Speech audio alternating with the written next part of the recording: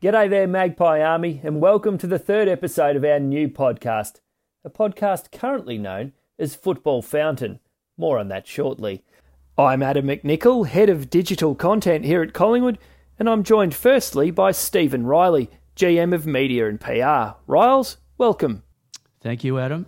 Also in the studio is Marcus Wagner, our Performance and Strategy Manager. Vargs, welcome. Thank you, Adam. It's great to still be going. We haven't been kicked off the airways yet, so episode 3, who would have thought? Now, you wouldn't believe it, but the name of this show is back on the agenda. So you might remember we went with Football Fountain over backroom banter, and I thought that was it. But suddenly, out of nowhere, we've had another option thrown up. One of our listeners has suggested that this show should be called Collywaffle. Not bad, you'd have to say. But the question is, can we seriously change again? Well, absolutely we can change again. It was Stephen Riley on a absolute power trip to get Football Fountain over the line in the first place, and disastrous name if you ask me. And I got that feedback strongly when I got home that night, that what are you doing with the name Football Fountain? It's just no good at all.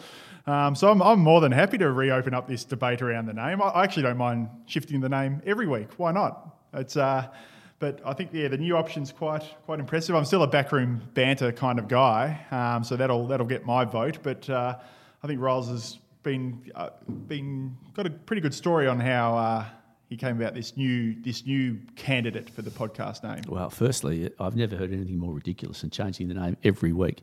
So that no one could find us. I mean, they're having enough trouble as it is. I know we're compelling, but every week name have changed. But it is true that in our very short existence that there's a devoted following, and it's growing rapidly.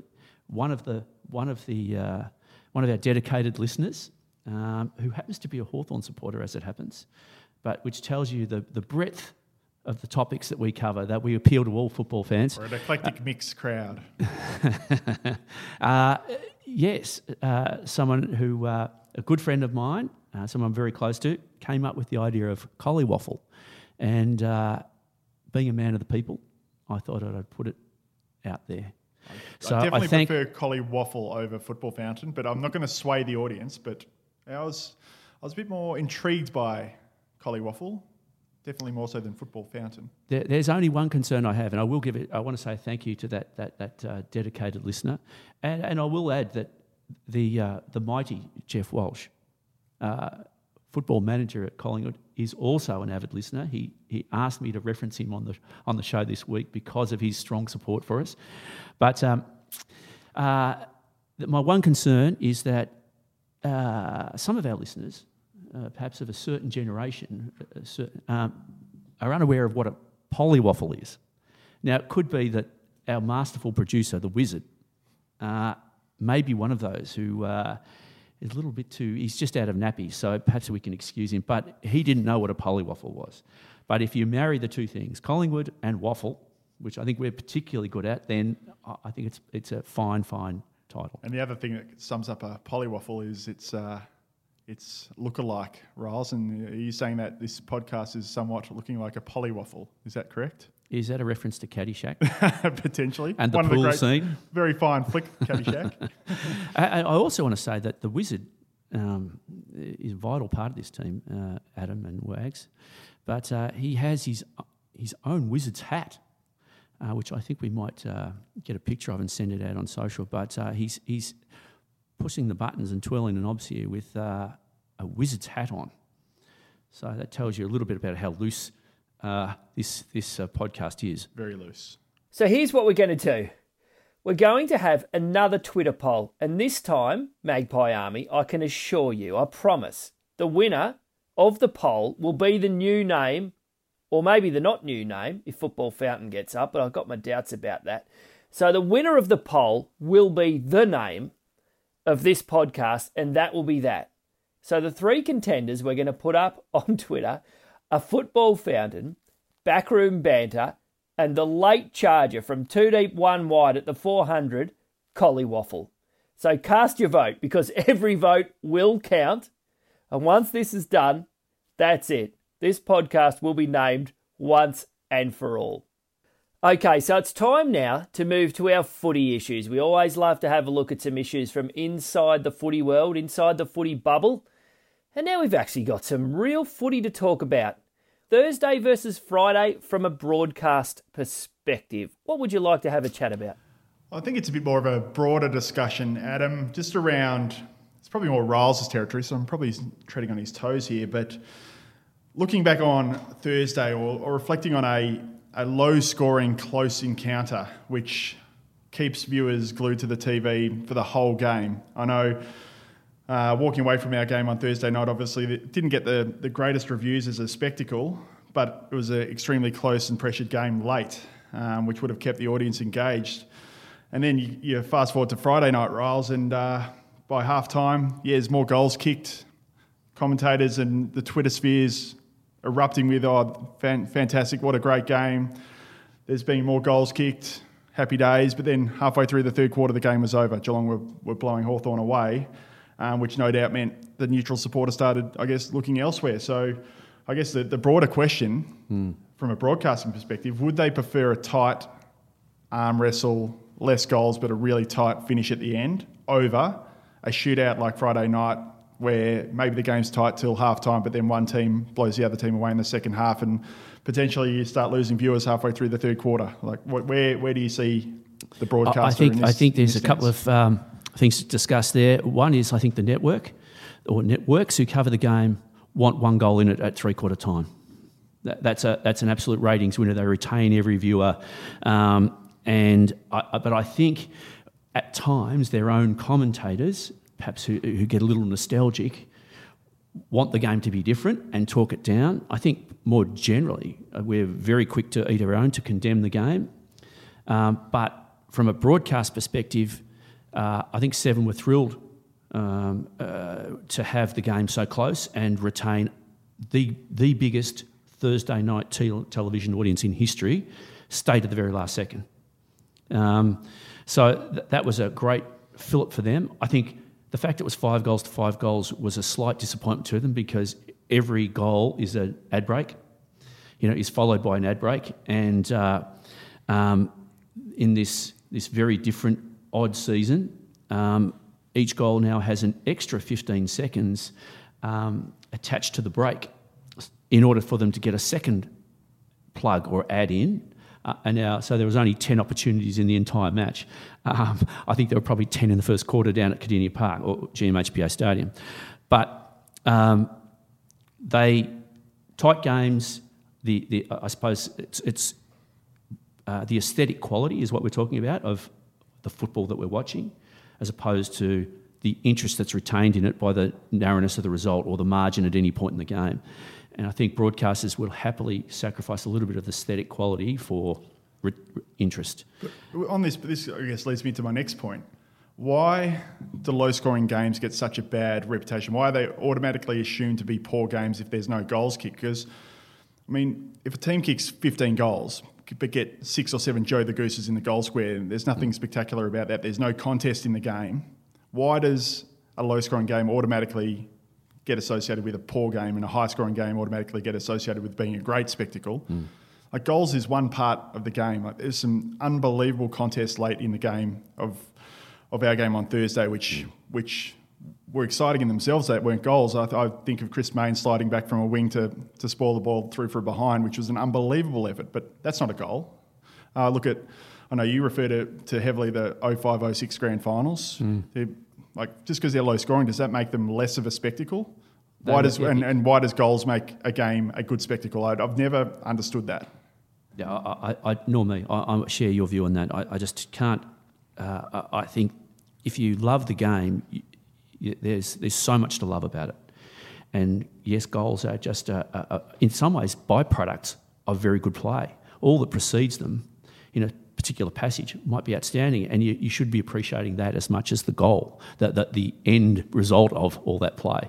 And I think generally fans do love acts of bravery, but it is difficult at times to let's talk about Chris Mayne, for instance, to track him on screen and see that and appreciate it in that you can live. and maybe we'll talk a little bit about the differences between the live experience at the moment and broadcast experience a bit later. But some of the greatest games that I can recall. I loved the preliminary final between GWS and the Bulldogs in 17. That was as intense. Everything mattered. It was as if every mistake, every act could have a bearing on the outcome. That to me is riveting. And it's got nothing to do with goals, as much as I like seeing them kicked. That was one of the better games I've seen. And I think it was 2016 Riels. Sorry to correct you. Have I got that incorrect? Yes.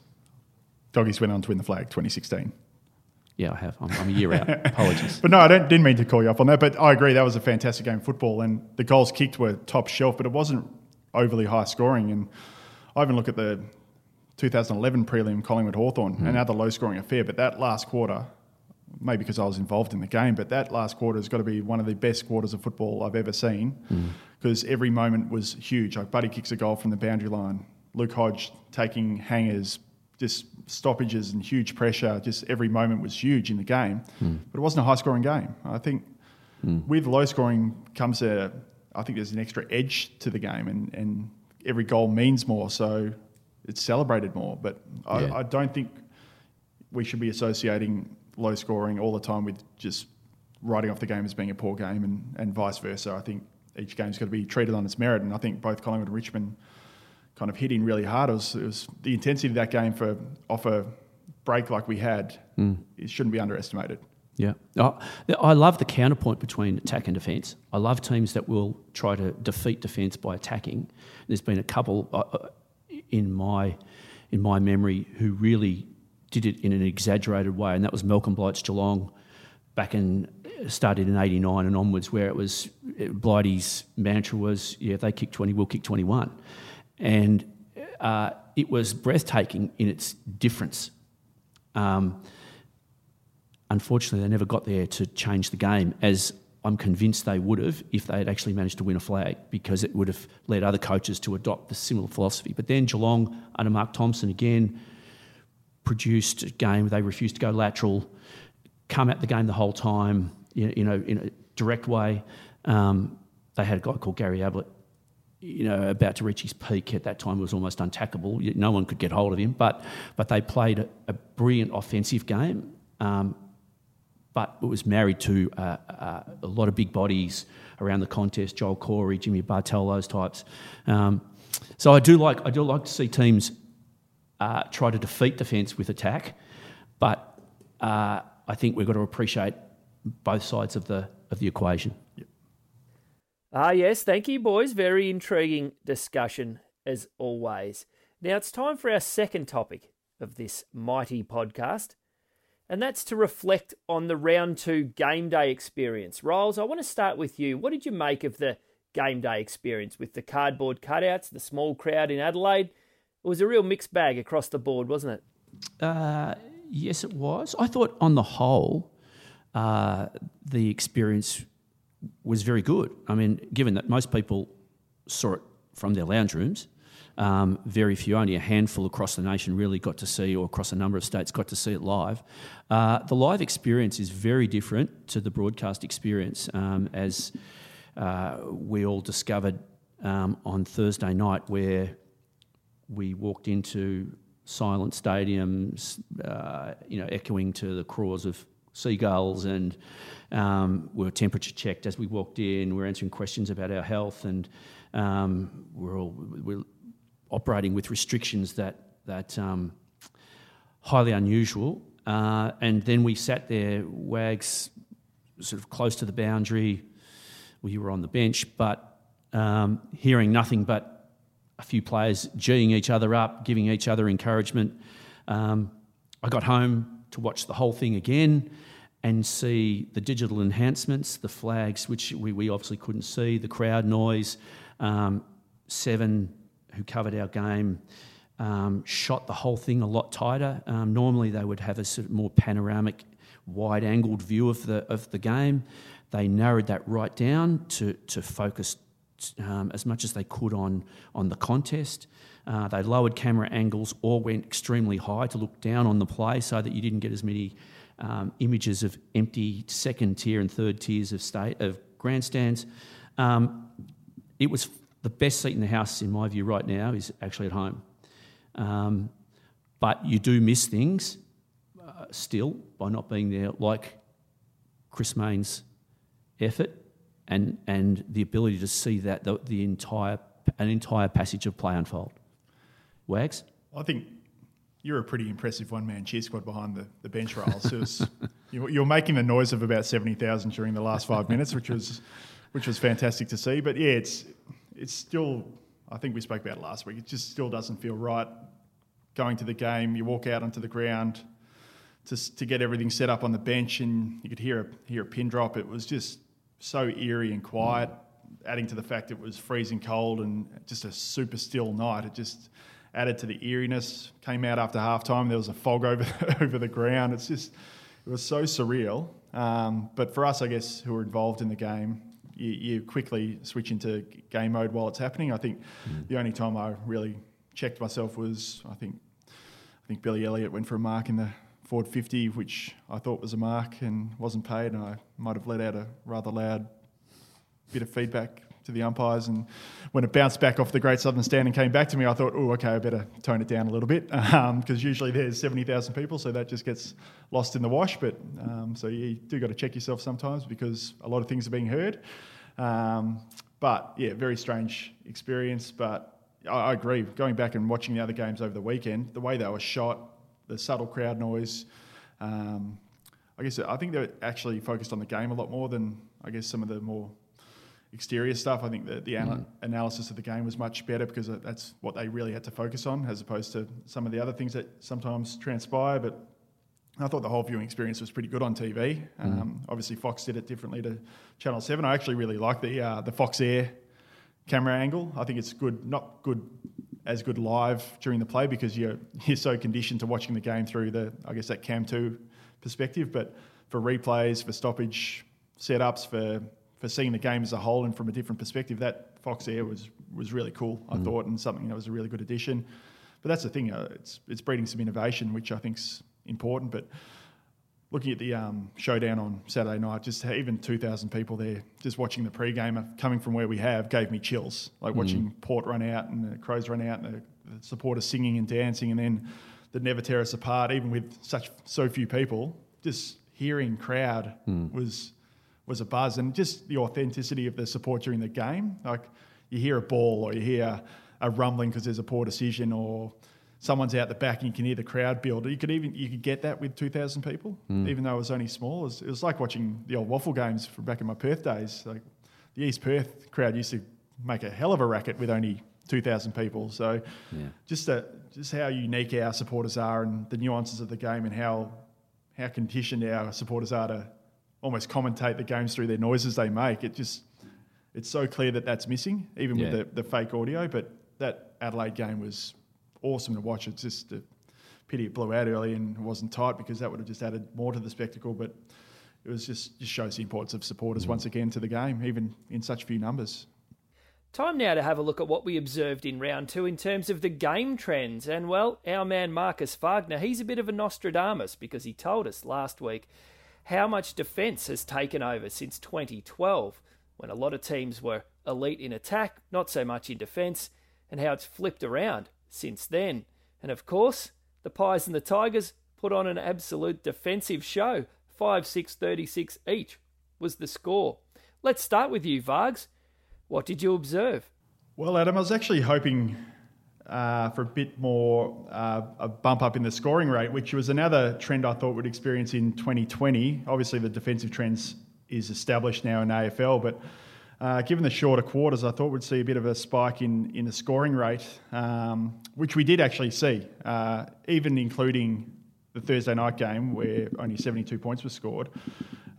We have seen a spike in the scoring rate, just one game sample size from round 2. But looking back at the other years, I think On the Couch did this last night, but they took into account the minutes played or the length of the quarters, which you can't do with that extra 15 seconds for a goal. So if you just look at 16 minutes of live play in 2020 versus 20 minutes of live play for the previous years, the scoring rate this year has gone up by pro rata basis 3 points. So not massive, but it's gone up on each of the years from the previous 3. So that's the trend early. Usually is scoring is higher in the earlier rounds, but now we're in the depths of winter. Scoring does tend to dry up a bit, but I think that slight spike in scoring rate, I think will be consistent all the way through.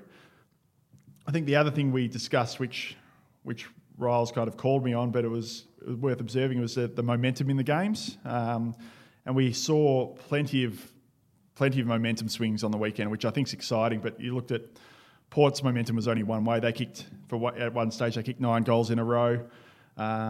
Melbourne game versus Carlton is the definition of momentum swing. Melbourne kicked the first 7 to get to a 42-point lead, and Carlton clawed them back. So massive momentum swing in that game. Geelong and Gold Coast both kicked 6 goals in a row in their games. North Melbourne kicked 5 goals in a row in their games. So the ability to make the most of your momentum, I think, is going to be pivotal in 2020. And we only saw 4 teams on the weekend not kick 3 goals in a row at any stage in their game. That was Adelaide, the Giants, Sydney and West Coast. So there's 5 losing teams that in one, or 5 losing or drawing teams that at one point in the game had kicked 3 goals in a row. So that's showing that there are these flows in momentum, and those momentum swings and those goal streaks are increasing in their, I guess, potency. So in 2019, the goal streak of 3+ goals would probably average out at about a 4-goal goal streak, whereas, again, small sample size for this year, those goal streaks are up to 4.3. So people are teams are making the most of their momentum, which hopefully continues because it makes for an exciting game, particularly if it's tight. But obviously with the Port game, Geelong game and the Gold Coast game, to a certain extent, they turned into blowouts late with those goal streaks. But I think, the momentum and scoring rate, take our game out from Thursday night and you would have had a much more significant spike in the scoring rate, which I think's what we're going to see a bit more. The thing we touched on last week was the conditions at the MCG. We kind of predicted that it would be a really dour, sloppy affair because of the conditions at the MCG, and there's a reason they don't play too many night games at the MCG through winter, is exactly what we saw on Thursday night. It's probably a hard one to see on TV, Riles, but the conditions were very, very difficult for the players. The ground's in immaculate condition, and there's just a layer of water on the ground the whole time, and it doesn't seep into the ground like a raining day. It just sits on top the whole game, and it made it really, really hard to control the footy, and that no doubt contributed to the low scoring. And I know Dimmer Hardwick referenced that in his presser after the game, that it was really difficult conditions. So that's got to be taken into account. Can I ask you a question, therefore? Of course. So if you're in the 4 teams playing in Queensland for 6 weeks, or thereabouts, in very different conditions, drier conditions, might we see a diversity between the scoring patterns up there and those particularly at the G, where there's going to be a lot of dew. Basically, they'll be wet weather games unless they're played in the middle of the day and the sun's been able to get hold of to dry up the dew. But it might be that there'll be. Is it conceivable that they could be scoring on average 2 or 3 goals a game more, or collectively in those games, than we'll see it out of an MCG game, for instance, in the foreseeable future? Well, definitely the day games in Queensland, because they're pristine conditions, like the Brisbane Fremantle game, that you won't get better conditions than that. But Gold Coast is quite similar. You get to twilight into night games on the Gold Coast, and it is incredibly slippery and dewy. And I think that had a massive part to play in the Gold Coast West Coast game. West Coast haven't trained up in those conditions, and clearly that had an impact on the game. Gold Coast spent the whole pre-season training in those conditions, so it does have an impact. But I think they'll get used to it. But night games on the Gold Coast have a very similar kind of feel to them as those night games at the MCG. Different, much warmer, but really, really slippery conditions. What about, this is a question that probably doesn't have an answer, but and it relates to the shortness of the quarters, which we know is only a temporary thing. Hopefully not. Well, yes, Stephen. If you've listened to the first episode, of course, there's a persuasive case for... It's a very strong case for shortened quarters in the 26-round season, but just to rehash it again. If we had been playing to a 20-plus time on quarter on Thursday night, given the momentum Collingwood had in the first quarter, we've kicked 4, and we were coming hard late in that quarter, do you think if we'd had another couple of minutes, we might have been able to really gapped the game. That actually the shorter quarter halted our momentum in that case. I mean, it's something that's hard, we'll never know. But I do wonder if we'd had an extra 3 or 4 minutes, we might have been able to put a bigger gap on the game. $1 million question, S. Riley, but I think you'll find, particularly against Richmond as the opposition, they have a propensity to grind teams out. So I think they would have been stronger at the end of quarters because that's their style. They break teams down, and when you can't maintain the pressure against Richmond, they tend to break you late in quarters and kick goals in a hurry. So who knows? We're kind of wishing the 2018 grand final was only a 16-minute plus time one quarter, because then West Coast wouldn't have kicked the last 2 goals. We would have gone in 5 goals up at quarter time. So you'll never know. No. But I think momentum's hard to sustain, and teams tend to, I guess, pick you apart. Coaches' boxes dynamics. They're looking at the game. They tend to be able to pull a lever that slows or stifles your momentum. So who knows? But playing Richmond, I was probably happy that the siren went early because I know they're very good late in quarters. Yeah, fair point. There you go. Well, let's see what happens this weekend. A whole new round of footy, and who knows? We might have a 2-2. We might have a good old-fashioned shootout. You just never know, do you? That's why we love this great game. It can throw up anything. Now, of course, this weekend, the Mighty Pies take on St Kilda. It's a 4:35 game at the MCG. A Saturday twilight. We'll all be watching on our TV screens. This one is on Fox Footy exclusively. Well, it's also on the AFL app if you want to watch it there, to be honest. But tune in on Fox Footy or the AFL app and watch the Mighty Pies take on the Saints. St Kilda, of course, coming off a very impressive win over the Western Bulldogs last weekend in the new Sunday night time slot.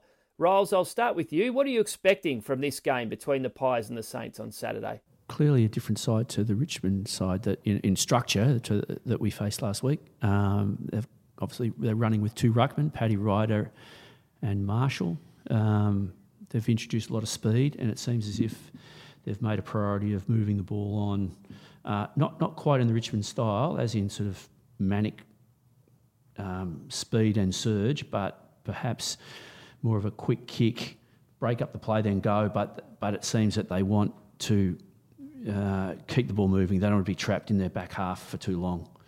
Wags, what are your thoughts on how we might, what sort of St Kilda we're going to confront? They've been very impressive, the Saints, from what I've seen in the first. Not only the first game, I know they got done in the first game, but their first half against North was really impressive. North managed to grind them out late in that game.